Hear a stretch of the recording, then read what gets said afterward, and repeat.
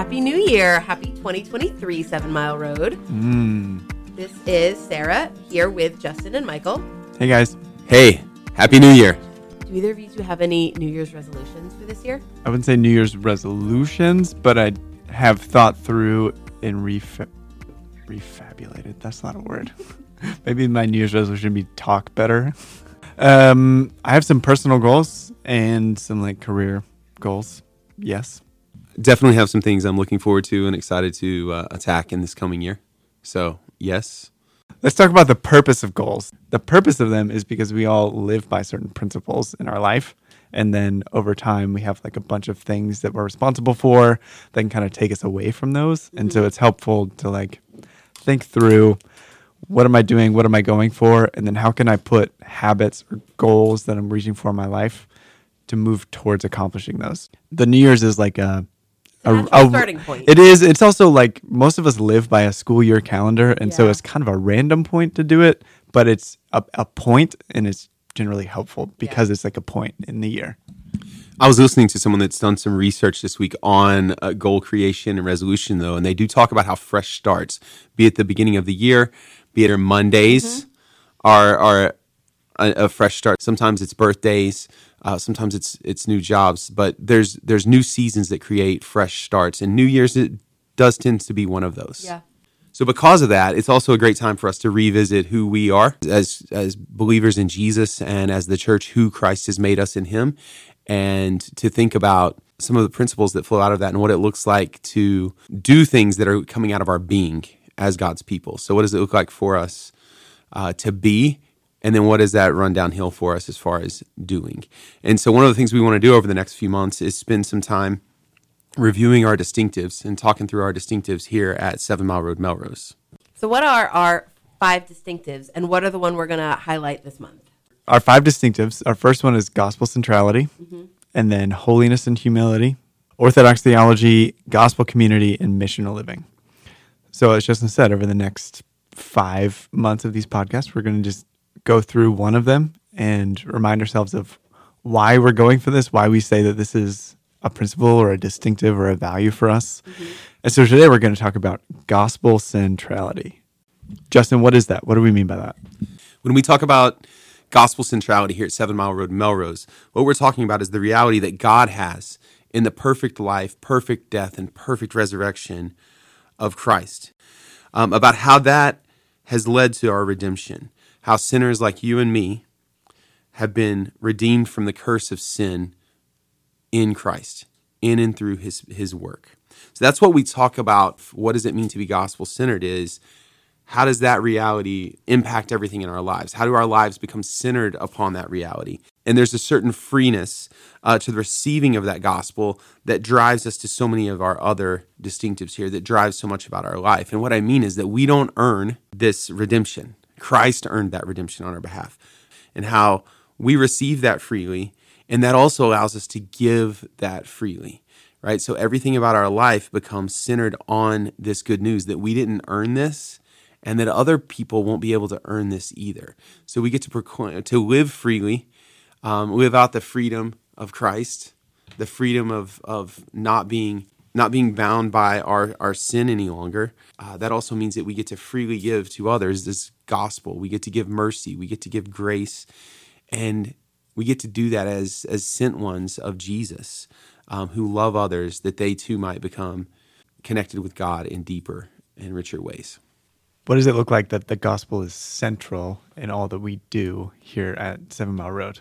So part of that we wrote down in here, Colossians 3, 16, 17. And in Colossians 17, he says, whatever you do in word or deed, do everything in the name of the Lord Jesus, giving thanks to God the Father through him. And what it means to have gospel centrality is that we literally want everything that we do, from children's ministry to gospel pathways, preaching, to even the way that we run staff meetings, to be flowing out of what Jesus has done for us. Yeah, Michael, you're absolutely right. So what we want to be doing is we want to be centering our lives. We want to center our gospel community around what does it mean to be people who have been redeemed by Christ's work. What does that mean?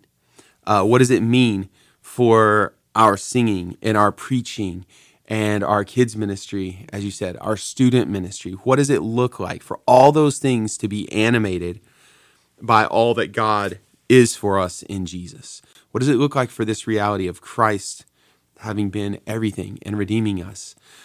What does it look like for that to play itself out as we preach, as we sing, as we encourage?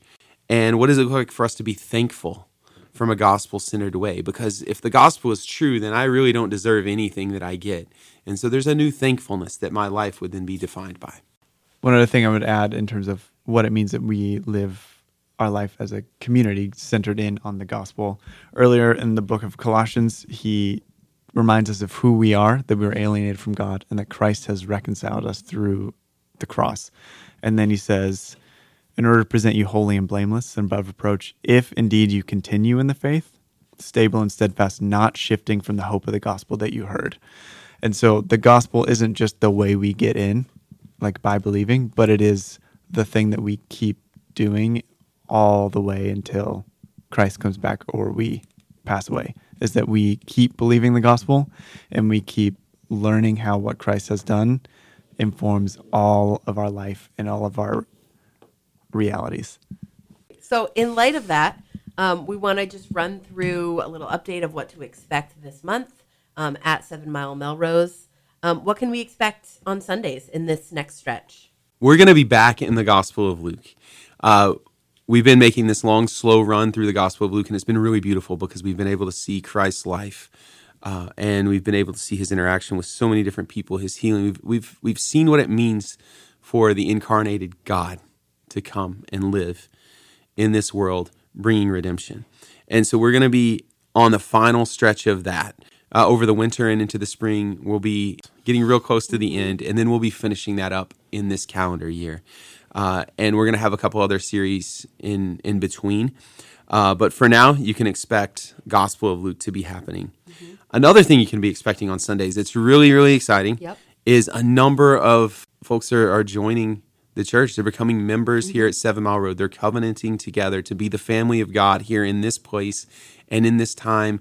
And that is thrilling because God has made us family, and they're covenanting together to be brothers, to be sisters here with you and me at 7 Mile Road as we live under God's rule and reign together and seek to invite more and more people into his family. So that's exciting.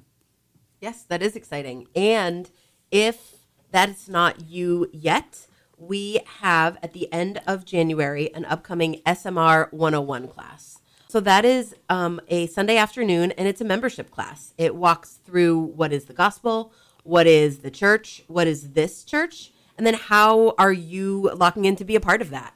So we'll go through all of that in the afternoon on January 29th, and we would love to have you join us. Maybe you know that this is home and you're ready to jump in as a member, or maybe you don't know yet and you have a lot of questions. This is the time to show up, ask those questions, spend some time together. Anything to add? Yeah, sometimes people think they need to be like knocking down the door ready to join the church to be a part of that. And I would just say, if you think 7 Mile Road might be a place for you, please come spend that afternoon with us. It's a very informative time, but it's also a time for you to get to know people.